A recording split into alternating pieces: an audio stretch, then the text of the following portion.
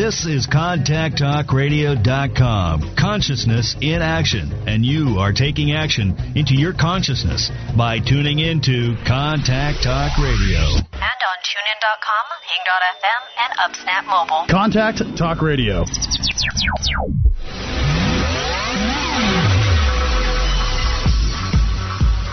Welcome to Carpe Diem with your host, Lisa McDonald.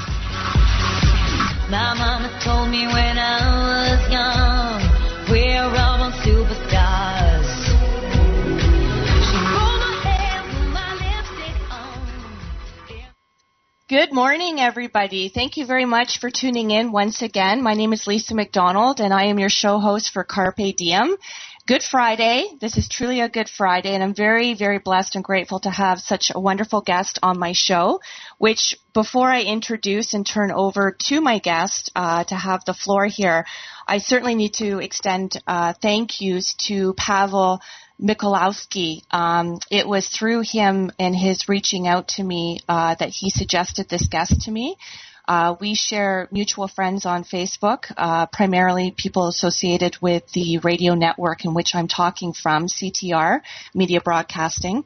So I want to say thank you very much to Pavel for setting this up for me. This is wonderful and really timely that this show and this particular guest is with us here on Good Friday. So happy Easter to everybody. I hope it's a wonderful weekend for everyone.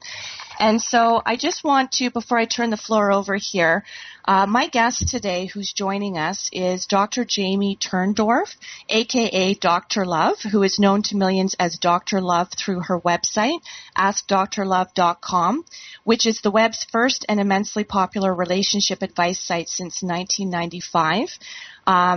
As people know, I don't really like to read, but I'm reading a little bit of information about Dr. Love just to get the information correct and to plug her properly before I turn it over. So her methods have been featured on all the national networks, including CNN, NBC, CBS, VH1, Fox, on websites like WebMD, iVillage, Discovery.com, MSNBC.com, and in Cosmopolitan Men's Health, Glamour, American Woman, Modern Bride, and Mary Claire, to name only a few. Dr. Love also wrote a column called We Can Work It Out for Psychology Today online. Dr. Love's radio show, she's both an author and a radio show host. So Dr. Love's radio show can be heard in Seattle on KKNW and on Talk Zone, which broadcasts in 80 countries worldwide. Dr. Love is also author of the new Hay House book, Kiss Your Fights Goodbye. Dr. Love's 10 Simple Steps to Cooling Conflict and Rekindling Your Relationship, which has been endorsed by #1 New York Times bestselling authors Jack Canfield, Dr. John Gray, John Bradshaw, and Harvard professor of psychiatry Dr. John Mack. Dr. Love has authored a plethora of books and has written the foreword for others.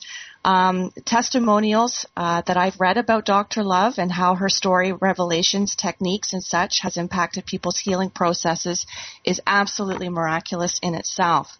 Jack Canfield, for one, who is author of the Chicken Soup for the Soul book Empire and the Secret, had this to say about Dr. Love. Dr. Turndorf has relationships figured out. If you want a great relationship, you must read her book and follow her 10-step method for lasting love. So simply a phenomenal endorsement from a fantastic man who's been extremely successful in his own right. So I'd like to extend a warm welcome to my lovely guest today, Dr. Jamie Turndorf, again, otherwise known as Dr. Love. Again, she's an author and a radio show host, among other things, to many people. And she's author of the book, which we're primarily going to be speaking with on today's show, which is entitled Love Never Dies, How to Reconnect and Make Peace with the Deceased. So this was obviously birthed out of a very personal story, which Dr. Love, thank you for joining us today. Oh, I'm so happy to be with you. So lovely to have you here. And because it's your story, originally I was going to open it up with the description of your story and talk about that, but that's intimate, that's yours. I'm going to let you speak to that for our audience. Oh, that's so sweet, Lisa. So let me just tell you how it all began. You know, it's an amazing story. When I was a little girl, I had a premonition of the man that I was going to marry one day. I actually saw him fleshed out. I saw his face. I saw him perfectly. So I said to myself, just wait until he appears. And he ended up appearing on the first day of my freshman year at Vassar College. And I had been shut out of all the introductory sociology classes, and I asked the secretary, what could I do? And she said, go ask the department chair, Jean Pain, see if he can find a seat for you in one of the closed classes. So what happened, the minute I walked into Jean's office, I had the first and only out-of-body experience in my life. I felt my soul shooting at high speed through a tunnel to the end of my life. And then I shot back into my body, and I got this message: remember every aspect of this meeting. He's going to be everything to you one day. Now, I forgot about the message. I went about my life as a freshman at Vassar, but I soon learned that Jean, for most of his life, had been one of the most famous Jesuit priests in history. He had taught at the Vatican. He founded a movement called Liberation Theology, designed to fight church oppression from within, and he actually launched to international fame when he publicly opposed the Pope and the Catholic Church as they were trying to block the legalization of divorce. And he, being a radical feminist Jesuit priest, he didn't want to see women trapped in marriages where they were being abused, so he fought on the grounds of liberation theology, religious freedom, the church should butt out of the private sector, and he won. And he got the divorce bill passed. He changed the course of Italian history. Soon afterward, the Pope granted him the dispensation of his vows, and he left the Jesuit order and the priesthood and was recruited by Vassar. Now, wow.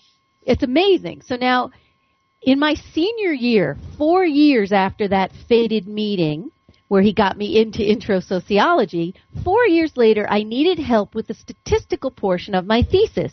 And I had heard also that Jean had been a statistician, having founded the Vatican's first and only social research center. So I approached him and asked him if he could help me with the statistical portion of my thesis. And even though he wasn't my advisor, he cheerfully gave me his time. Now, in a couple of weeks, we knew we were made for each other. Despite our different cultures, backgrounds, religions, we were just completely compatible, twins separated at birth, soulmates. Now, I have to say, Lisa, that I was raised by two devout Jewish atheists. The only religion my parents practiced was religiously hating each other. I read that. I know. They taught me not to believe in God or the afterlife. I never read the Bible. I never went to church or synagogue. And Jean and I never discussed religion for the 27 years that we ended up being together, where we were just inseparable.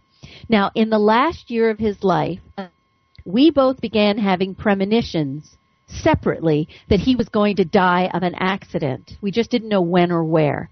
So we went to our final vacation in Italy, and as we were sitting on the beach, I saw his hand up over his head as if to block the rays of the sun, and the next thing I know, a bee swoops down and stings him right at the location of Christ's stigmata on his hand.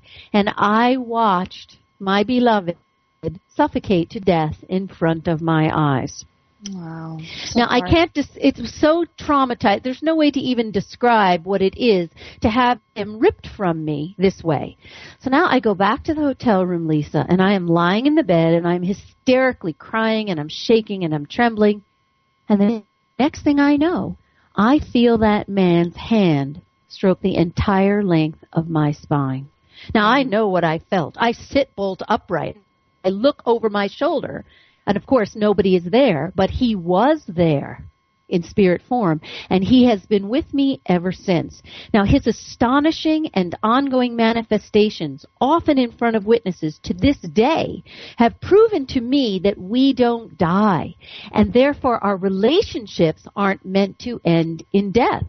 And so I've created a groundbreaking new trans-dimensional grief therapy method that totally diverges from the Western approach, which is grieve, let go, and move on, which only leaves the bereaved at an even greater loss. Instead, my method shows you how to say hello, not goodbye without the assistance of a medium, a channeler, or a psychic. And then there's one more thing. As a shrink, I know millions of people worldwide harbor unfinished business with the dead. And again, Western grief therapy also offers us no way of making peace with the deceased. So my new Dialoguing with the Departed technique offers the first vehicle in history for enabling the bereaved to not only reconnect, but also to make peace with the deceased. Fantastic. What I'd really appreciate you touching upon, which I actually got goosebumps when I was researching your story and the testimonials and how this has it's just transformed people's lives, their healing processes. Could you kindly tell us a little bit about when you talk about the witnesses and this coming through for other people, can you tell us about the incident involving your friend Anne as well as Gabe? All right, I'll lead you up to that example because, Love Never Dies is in 3 parts. So obviously part 1 is my memoir where I pick up from the night that Jean left his body. So let me tell you a few examples of Jean's astonishing manifestations that I share in part 1 of Love Never Dies, and then I'll lead up to Anne and Gabe. I'll finish with it. How's that? Perfect. Okay. So I come back from Italy and I, of course, hadn't slept the whole night, and I get out of bed, and I hear Jean saying to me as I enter the kitchen, "Jamie, open the back door. I want to show you something." So I open the door, and what I see, Lisa, on the back step is a chipmunk, and the chipmunk is sitting there frozen as if in a trance. The chipmunk does not run away. He's just frozen with a glazed expression. Now, the next thing I see, that chipmunk begins mimicking my husband's bodily death. I watched the little creature ripping at his little face with his hand, ripping and ripping and ripping. The way my husband was ripping at the oxygen mask to try to get it off of his face because he was suffocating and it wasn't going in. The air wasn't going in. So, of course, tears are raining down my cheeks as I watch this little creature mimicking his bodily death. And after 20 minutes of this, I see this little creature visibly cough up a wonk of mucus, and he's fine. And in that moment, I knew my husband was using this animal to convey to me the message, "I'm okay. Hey, Jamie, I'm okay." And I have since coined the expression open vessels to describe animals, domestic and wild, who are able to communicate messages to us from spirit. So now, the next thing that happened is I had to fax Jean's death certificate to my phone company to take his name off of the account. Now, I had sent many multi-page faxes throughout the day, no problem. But when I went to fax his death certificate, the cover letter faxed without a hitch, but then the machine froze and would not fax his death certificate. I tried again with the obituary. Again, cover letter goes through, but the obit hangs up, will not fax. So the next day, I tried this 20, 30 times. It doesn't work. I give up. The next day I go to the lawyer's office. I don't say why. I just hand the secretary the pile of papers and I say, "Would you mind faxing this to Verizon for me?" After 20 minutes, all the secretaries come out of the back office. They're hysterically crying. They say, "Jamie, we tried 20 times, multiple times. No matter how many times we tried, the cover letter faxes without a hitch, but the death certificate and the obit will not fax. He is trying to tell you he is not gone." Wow. Okay, I know. So I go home, and again I have to fax his death certificate somewhere else, and again it hangs up. So I stop, and I say to him out loud, "I think you keep hanging up the death certificate and the obit because I keep forgetting you're still here. If I promise to try to remember, will you let this fax go through in its entirety?" In that moment, I feel an enormous tidal wave of love pouring into me, and I knew it was his way of acknowledging, "I heard what you said. Okay." I cancel the fax. I reissue the fax. It goes through in its entirety. Okay, so now I'm starting to realize something pretty wild is happening. He is here. So now I'm walking down the street, and day after day, people who don't know me, didn't know Jean, don't know I'm widowed, they just walk up to me and say, "Your husband says, tell our story," and then they walk on. So now I'm just like, my life has just completely turned upside down. Now one day I'm driving in the car, And I, for the first time in my life, feel the need to pray to him on behalf of someone else. Now, I never prayed in my life. So I pray to him, please help my friend Emily find love. I look at the clock in my car. It's 4:58, and in that moment, I feel a tidal wave of love, which is what made me look at the clock to note the time. Now, I have to say, Jean never knew Emily, never saw her, nor did she know Jean. She had never seen his picture. That night, Emily phones me. She says, Jamie, I have to tell you what happened. I said, well, what happened? She said, today at 4:58 exactly, I fell into a trance. Your husband appeared to me. She describes to me what he looks like. It's exactly right. She says, he told me to find love, follow the gray stones to the church in your neighborhood. Now, by having her repeat my prayer to him, he was proving to me he heard my prayer, you see? My goodness. And he was also blessing Emily by sending her to the church. Now, a week later, I go to my professional group, and there's a member of the group, Emily's a member as well. She tells the story about what happened, and then a member of the group named Mitch Wood, who was a former seminarian, says to Emily, what was the name of the church in your neighborhood? And now she says, it's called the Claremont Church. And Mitch says, oh my gosh, the Claremont Church is New York's only liberation theology seminary. Wow. Now remember, that blows your mind how he put his stamp on this entire magical manifestation. Okay, so now I'm going to tell you about the phone call you asked me to mention with Anne. And it's a whole intricate tapestry here of manifestations that I'm going to share. One day I was lying in the closet and I was crying. I described this in Love Never Dies. And I was thinking, I have to call my friend Anne. And then I'm thinking, but it's the middle of her workday. No, you can't bother her, but I've got to talk to her. And I'm there on the closet floor crying, thinking this, when my phone rings after about a half hour of this. I drag myself out of the closet and I go to the phone. It's Anne. She says to me, Jamie, did you just call me?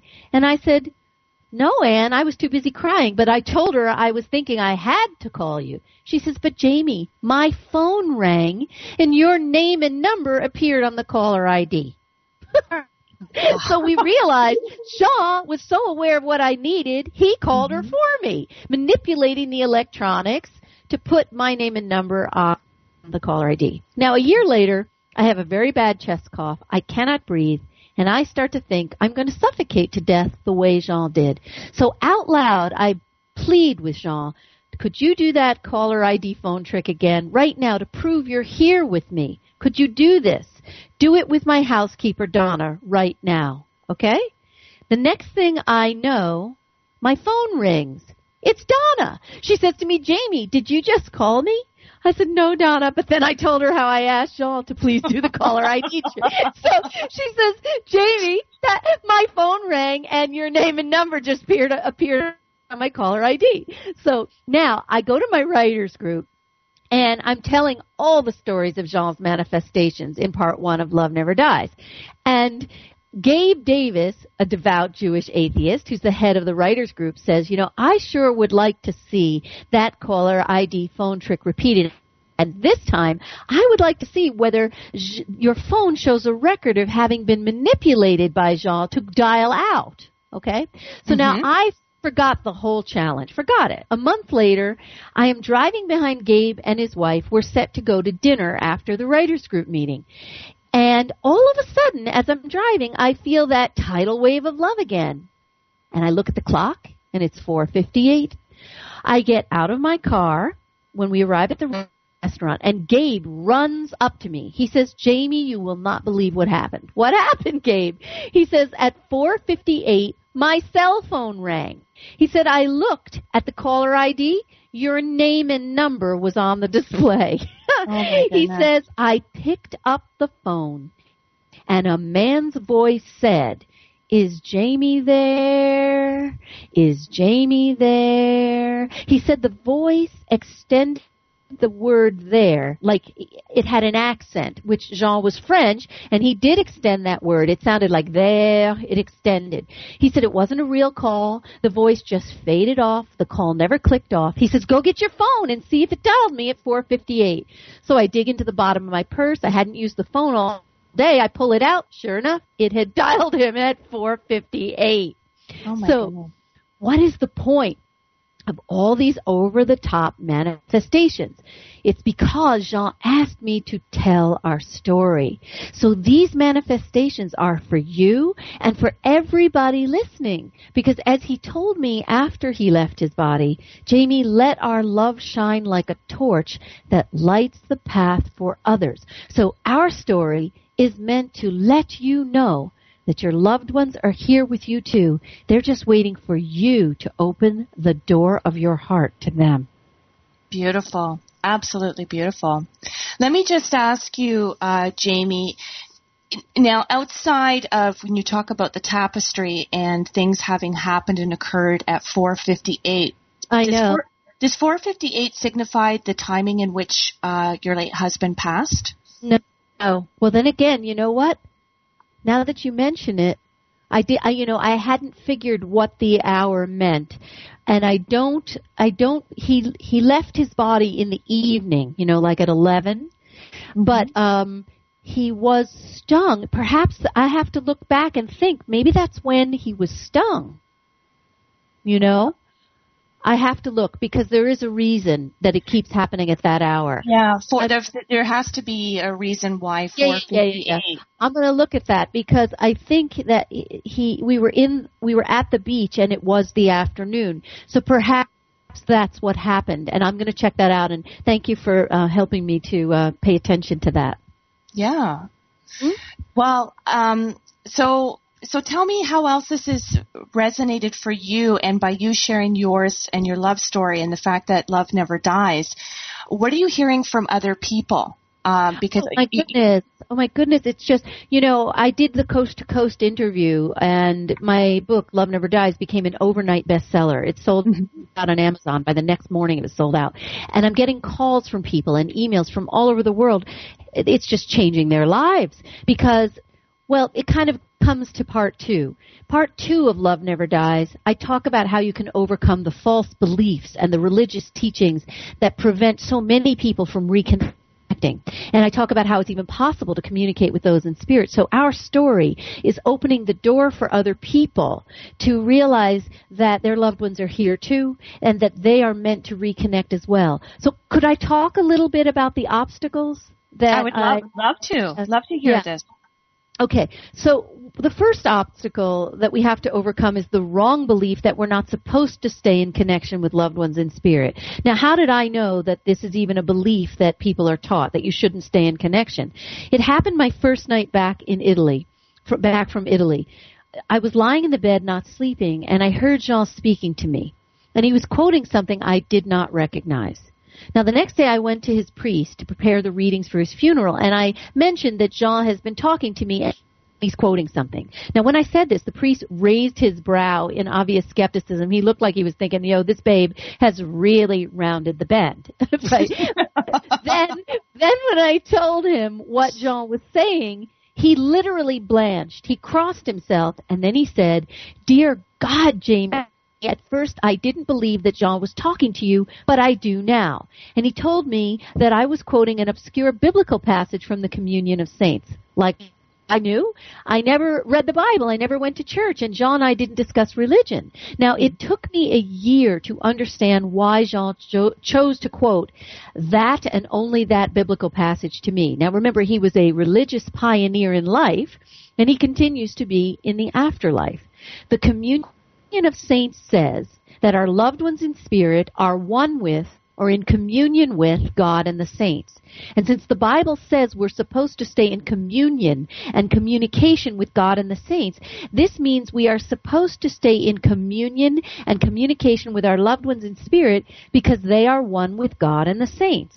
So the point is, what we've been told about the afterlife is dead wrong, if you'll pardon my pun. We are not meant to live in an emotional wasteland separated from those we love, waiting until we die and enter heaven. Because as Jean told me, heaven is a state, not a place. Heaven is all around us. Heaven is here and now. So this means we're supposed to reconnect with our loved ones in spirit now. Okay? So now I also go on, and this is what everyone's responding to, because between our story and me talking about Jean's after his bodily death revelations about why we're supposed to stay in connection and remain connected, I talk about some of the other misconceptions that get in our way with reconnecting and staying connected. This is another biggie. It prevents you from moving on with your life. You'll hear that a lot. And this is so untrue, because everybody who reaches out to me on Hay House Radio, I have a show there, Love Never Dies, Tuesdays at noon Eastern.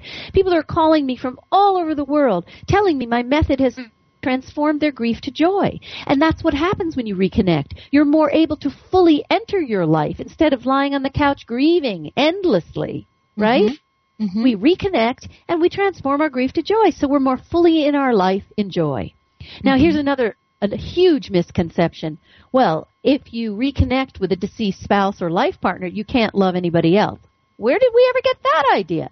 Because it would be like saying to a mother, you know, you had one child, you love that child with all your heart. Well, you can't have any more children, can you? Well, our hearts are made to love.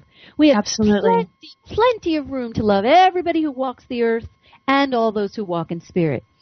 Now, here's another one that I hear a lot. Well, you're holding them back from performing their work in heaven. Well, I mean, how grandiose of us to assume that we could somehow interfere with some divine plan. The thing is, everything I hear from every being in spirit, including Jean, is their work is to love us.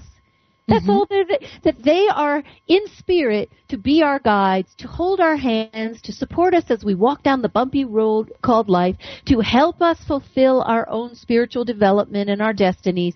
What else is there for me to do? It's my full-time occupation to love you. That's what Jean said. And that's what I hear again and again from my patients, loved ones in spirit.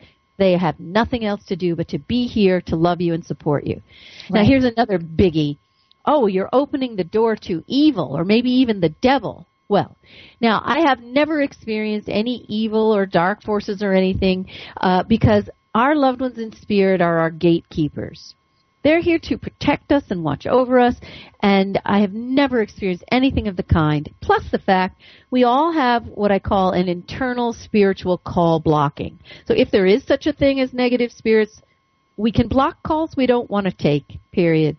Okay? Well, let me there's a couple things that I'd like to say in response to all of this. I've always been very open-minded, and I've always, for myself personally, I've always deemed myself to be an extremely spiritual person, and I certainly believe that there's something bigger than us, and I've always referred to it as the universe. In fact, my second book is titled Reimburse the Universe, and my relationship is with the universe. And I know that can be extrapolated and carried over to all various forms or interpretations or belief systems within religious sectors, within spiritual spheres. And so I've had a couple of experiences myself, one more recently, and I think it was related to the fact that I was doing research on you, and perhaps at the subconscious level this is what came through. But my grandmother, who lived in England, who I was extremely close to regardless of the geographical distance, she passed October 2013 now. It seems like it was only yesterday. Very extremely close to her. And in fact, Easter was, I just put up a post on Facebook the other day saying that Easter is very synonymous for me with my grandma. She, just how we always dialogued, how we communicated. Certainly miss her snail mail, miss her holiday phone calls. But anyway, a couple nights ago, for the first time since her passing, she came through in a dream for me, and it was very vivid, and it was brief. It was beautiful. We dialogued with each other, and I believe that she sensed that there was some strife going on in my life. I mean, I'm always very positive, and I always work my way through things and manifest a lot of greatness in my life as well. But in that particular moment, there was some struggle going on, and so I believe she seemed to obviously have picked up on that, and she came through very strongly. And her parting words to me before I woke up in that conversation we shared was, "Keep going, Lisa." And so, that having been my waking moment, that having been the last thing communicated to me, call it a dream, call it a vision, I felt like I was awake, although I was sleeping. And then later that day, which was yesterday, I was running errands and I was driving, and I happened to be behind a vehicle at a red light. And the vehicle's license plate said Her Story, and to the left of that was a British flag sticker. And I took a picture of that and I uploaded that because I had only hours before made mention of the fact that Easter was very synonymous for me with memories of my grandmother and what that all entailed. And, again, being a writer, being in that state of feeling like I was struggling a little bit and feeling a little bit conflicted with some things, having awoken from having had that dream, her coming through, obviously thinking about it while I was driving, and then to be parked behind a vehicle that, to me, it had my grandma written all over it. And so, I'm very much, I've always been the type of person who I've never ever believed in coincidences. And as a result of the last couple of years of my life of having become extremely clear, things are showing up all the time. Things that people would normally deem to be coincidental. And I don't believe in coincidences. It's because I'm clear, and, what you put your attention on grows stronger in your life, and the things that you truly hold dear and what you wish to hone and what you wish to, envision your life as looking like, these are the things that are showing up for me. And so when I was researching you and when I hear you talk now, like this whole conversation, I'm getting major goosebumps. And, so I just, I just want to say thank you, because I don't know that dream and that image and that conversation I had with my grandma would have necessarily come through if I wasn't primarily focused on the fact that you were my guest today.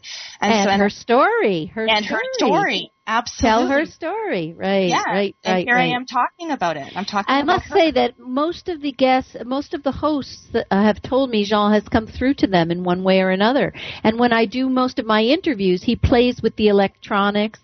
When I did a Skype interview a couple days ago, the announcer said that he heard a man's voice speaking after I would speak. Wow.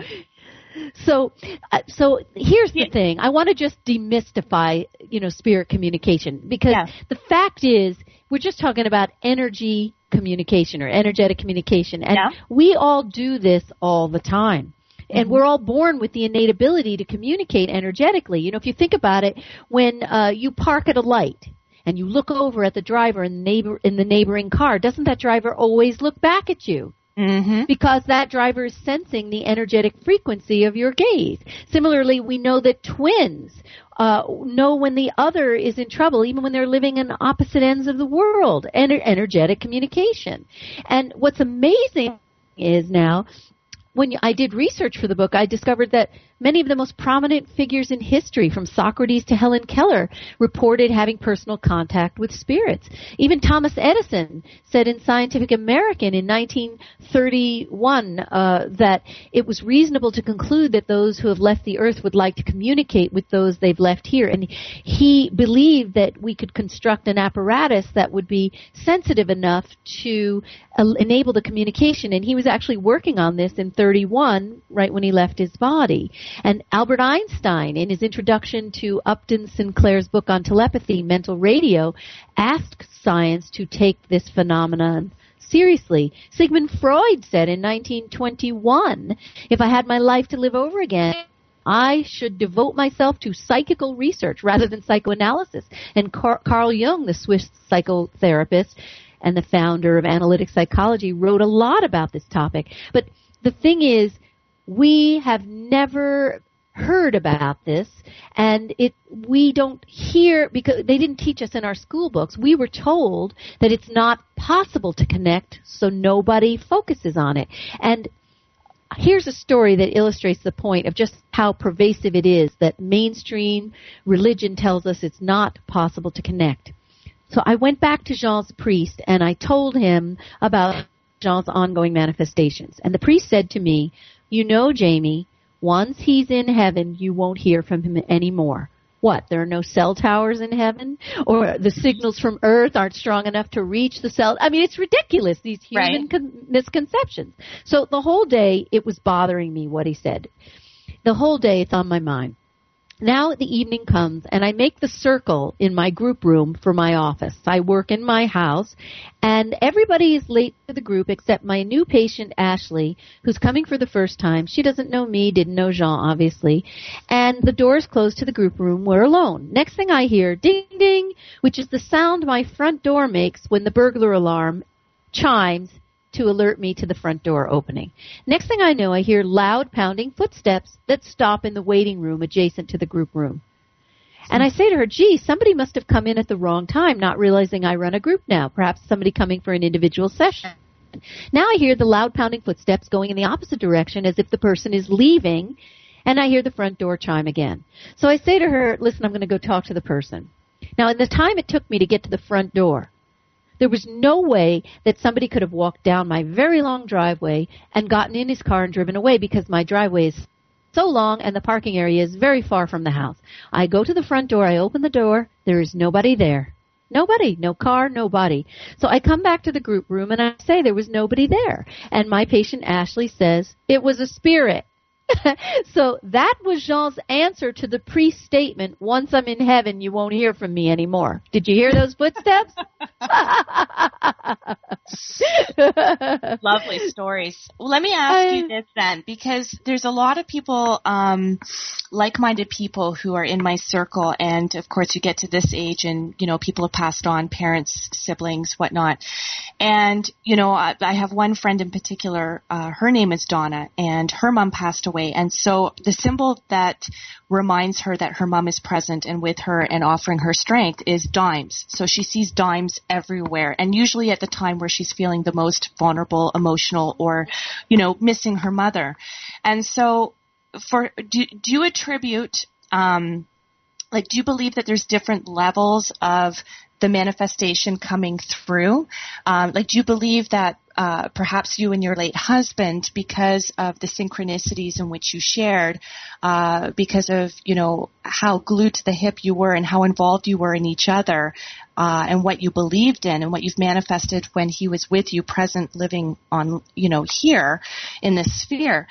Do you think it's because of the depth and the width of your relationship that all of that? That is, love is the currency of connection. So the more bonded you are, right, the more easy it is for you to continue that bond. That said, it's very important for everybody listening to know that even if you didn't have a perfect bond, that does not matter, because in part 3 of Love Never Dies, I show you how to establish your own connection with loved ones in spirit. You don't need a medium, a channeler, or a psychic, because we are all born with the innate ability to communicate.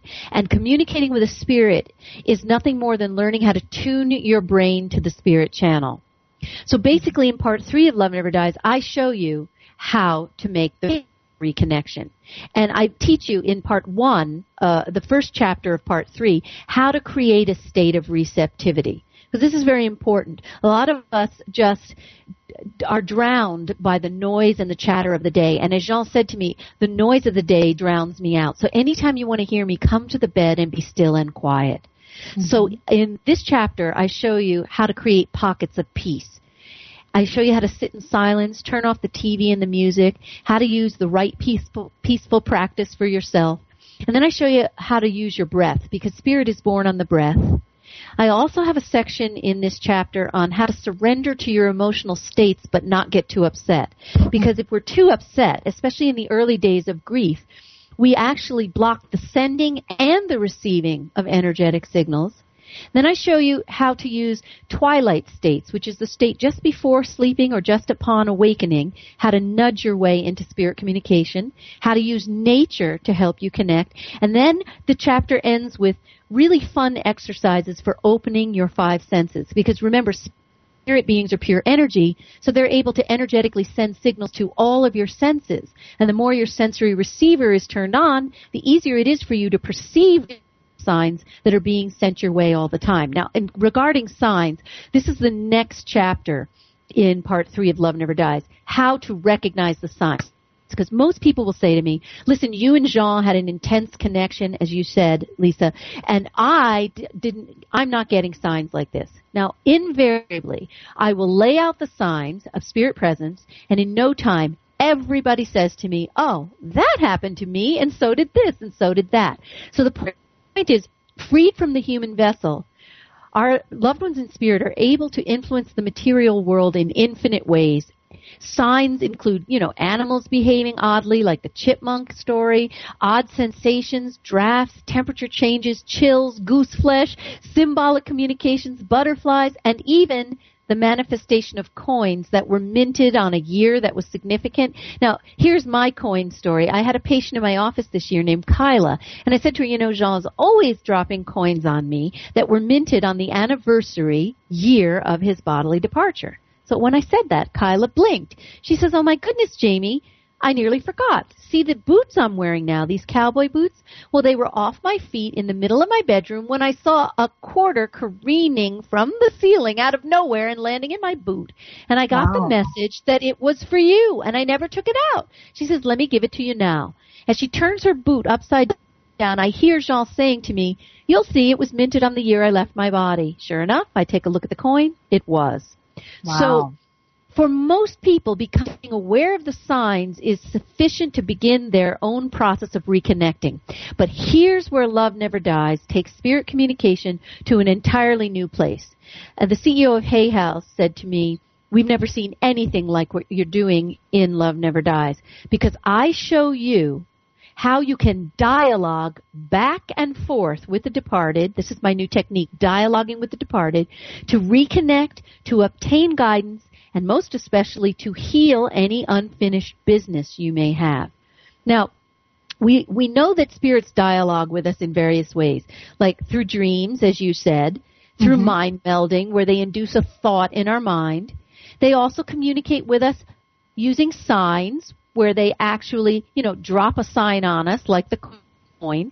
Now, but we can actually engage in a back and forth communication between us and spirit using these earthly props, which are, usually electronic devices, or using open vessels. Now, can I give you an example of the difference between static signs versus a back and forth communication using the earthly props? Please do, yes. Okay.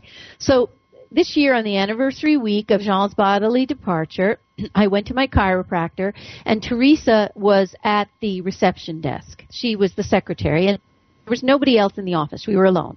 So I tell her about Love Never Dies, and I say I'm going to give my first public talk about the book. As soon as I say that to her, I smell gardenias. Now, I did not say a word, and Teresa says to me, Jamie, do you smell gardenias? So I said, Teresa, that's the scent of sanctity. Jean is giving us both a sign that he's here, okay? He just dropped the sign on us. Now, the next day, I saw a patient who needed to reconnect with her sister in spirit. So I told her the story about the scent of gardenias, and at that moment, I heard Jean dialoguing with me and saying, I wish I could give you a bouquet of roses. Now, he was inducing that thought in my mind, sending me that message. At that moment, the patient abruptly sat up and she said, Jamie, do you smell roses?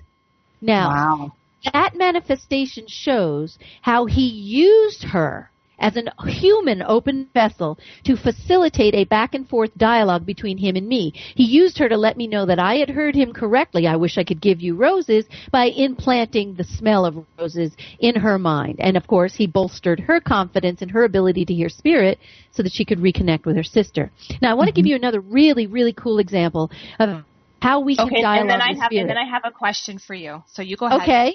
Okay. Here's another really, really cool example. One day my friend Anne, was coming home to my house to take me to dinner. So I said to Jean, every time she comes, it feels like you're coming home to me because she allows you to speak through her. So 2 seconds later, she walks in the door and she says, honey, I'm home. Okay? Wow. Now, she says, I'm really sorry I made such a rude joke. I said, no. you were communicating Jean's answer back to me. He heard me saying, it feels like you're coming home to me through her, and you said, honey, I'm home. He used you as an open vessel. Mm-hmm. Now we're at dinner. She wouldn't cry if her kid was hit by a bus.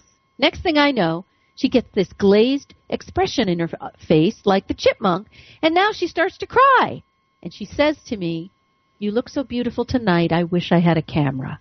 Now, Jean used to say that to me when we were alone at a restaurant. Nobody heard that but me and him. So he was using her to dialogue with me. She was the open vessel used in the service of love. Mm-hmm. So you said you had a question. Yeah, beautiful. I'm loving everything that you're sharing. Thank you. Mm-hmm. So my question, and perhaps this is something that's been asked of you before. So for the person who's still here, alive, let's say that the person is more evolved and self-aware and more receptive than the individual who passed over. And let's say the individual who's still here is very receptive to wanting to dialogue, to want to communicate, to be able to interpret signs, and is very open to it. If the person who passed over was blocked, was negative, was unresolved, was conflicted, and let's say that, hindered the relationship between the two parties, for the person who's still here, who's receptive and would like to perhaps, experience some of what you're sharing, probably not on the same degree because of how solid and how in tune you and your husband were. How do you answer those questions, or how does that become possible? Okay, so here what we're talking about is part 3 of Love Never Dies and how to use my dialoguing with the departed technique to resolve unfinished business, okay? Now, the point being, as one of my patients said, I wish my mother would hurry up and die so we could finally work this out. Because in spirit form, they are more evolved. So whatever unfinished business you had, you now have an opportunity to resolve it. So what I show you how to do is I show you how to dialogue to heal this unfinished business. Now, you may still harbor resentment toward that being in spirit. That being in spirit may have something unfinished with you. Whatever it is, I show you how to enter a trance. Then we do my meditation for making contact, and then we dialogue back and forth in writing or using a tape recorder. I fully explain all this in Love Never Dies. And here's the most beautiful thing. Often we have to wait until they've left their bodies to work it out, because in spirit form, they are more evolved. They see how they screwed up. Now, I discovered this the week after Jean left his body when I went to the garage to have my car repaired. Jean did the car thing. They didn't know me. I go up to Debbie at the desk, and I say to her, listen, Jean left his body, so I'm here to do the car. She says to me, I'm a widow too. With that, her husband in spirit form pounds down my door, and this is what he says. Tell her to stop making the same mistake that I did with our son, because now she's creating the same power struggle. Now, this blew my mind, right? I tell her this, and she says, oh my gosh, it's true. But the important part of this experience was he realized the mistakes he made only once he entered spirit. So now, that was remarkable. But then what I discovered soon after that was that beings in spirit need our help to help them evolve spiritually. So if we are more evolved, if we have unfinished business, none of it matters. Not only do we need to heal, and we are poised to heal things with them now that they're in spirit, because they are hungry to not only help us work it out, but they need to work it out to evolve spiritually. Now, how do I know this? I went to see a woman I call the Bird Lady. Her name was Lori. She had tried to help us save our little canary unsuccessfully. So it's, oh my goodness, Good Friday. It was this day. Oh, wow. And he led me to the lady. Now, I walk in the door, and as soon as I walk in, she points out a Gouldian finch in a cage that's looking very bad, all plumped up and not moving. She says that bird hasn't eaten in 2 days, and when they're this little, if they don't eat, they die. So I said to her, can I try to help your bird? She says, okay. I go over to the cage, press my cheek against the bars. Normally that would have freaked a bird. This did not freak the bird. Now I speak out loud. I am energetically communicating with the bird, but I'm speaking out loud so that she will hear what I say.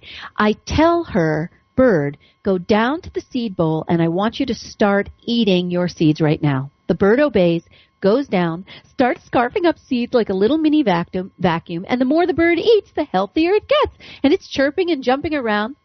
And now I realize there are two spirit presences in the room. First I hear her mother. Now, I don't know this woman. I don't know who's in spirit, who's in not, but not in spirit. Her mother says, I'm so sorry I didn't protect you from him. I am so sorry. And then I see the bird. Well, the woman, Lori, says that's true. And the mother says, I was a weakling. And Lori says, my mom always said I was a weakling. So now I see the bird looking sick again. And I realize that the presence of this woman's father is around the bird and making the bird sick. So I say, don't worry about this. Go back to eating. I'm going to help her. The father comes through, and he says, I know you're scared to death of me, but I can't hurt you anymore. I can't rape you anymore. I need you to face me and confront me about how I violated you. I want you to be in peace and to heal, and I need to be confronted over what I did for my own progression. So she admits, yes, he did rape her. We dialogue, and she goes on to heal her fear because she was perpetually stuck in the wounded, abused child place, and she was helping him grow. So this is what the dialoguing with the department technique will do for you. No matter where you start out, you will be able to heal unfinished business, pick up where you left off, improve your relationship. But this is the thing, Lisa, I'm so excited about this piece. And this is the neatest part of all. We all know our purpose on earth is to perfect our ability to love ourselves and others. But we can't love ourselves if we can't love others if we don't love ourselves, right? Very true. I am so living proof of the challenge. How do you love yourself when you were raised in a crazy family? Because I tell in Love Never Dies, I was beaten physically and verbally, and I struggled with my parents' mean voices putting me down in my head. And in spite of all my husband's love for me, it didn't quiet those voices. Mm-hmm. Now, after he left his body, I was in my professional group, and I was saying, I just can't get these voices that are tearing me down to go away. So everybody in the group, all the professional shrinks said, yell louder, shut them down with our... It didn't work. I come home, and Jean appears to me as the embodiment of love. He takes my face in his hands, turns my face toward him in the light, and he says, listen, listen, listen to me. Allow my love to enter you. And Lisa, in that moment I realized, freed from the vessel of his human body, his spirit and his love for me could now enter me unimpeded, and his love for me instantly became my love for myself. And so this is the way we can fast track our self-love, by connecting with our loved ones in spirit. Their love for you now becomes an overwhelming flow of love for yourself that you are now free to share with the world. All that love is spilling over. There it is. Very profound, very powerful, and very beautiful. And Dr. Turndorf, I want to, excuse me, thank you very much for joining us and for sharing. We're just about to wrap up here, and this is obviously a topic that I'm very interested in, as are millions of people, obviously, clearly, based on the success and the outpour of people being intrigued by you and seeking out your messages, and really, gravitating towards your message. So I want to I tell everybody also that they can get a free excerpt of the book. Just come to AskDrLove.com, sign up for my free newsletter, and you'll get my preface and intro to get you started. A lot of people do that while they're waiting for the book to arrive. Wonderful. And I would love to hear back from you with regards to the significance of 458, because I'd like to think with all that we're talking about, and how often with whom you're talking about, the presence and the spirit of your husband having come through, maybe that's what came through here is the 458. Maybe I needed to ask you that. I'm not sure. Yeah, there you go. We'll check it out.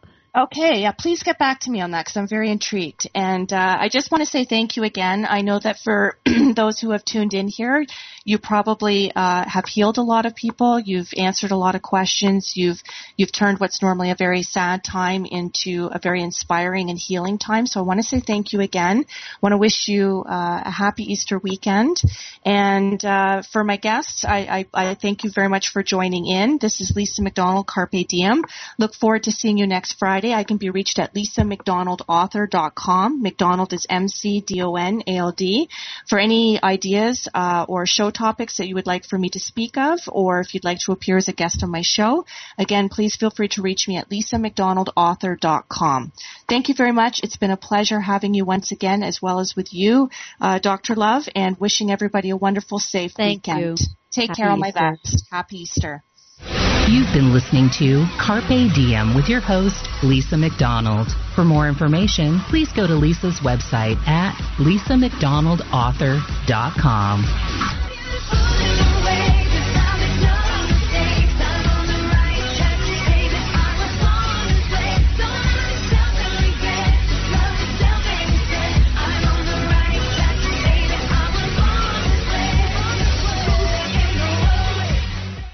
This podcast is a part of the C-Suite Radio Network.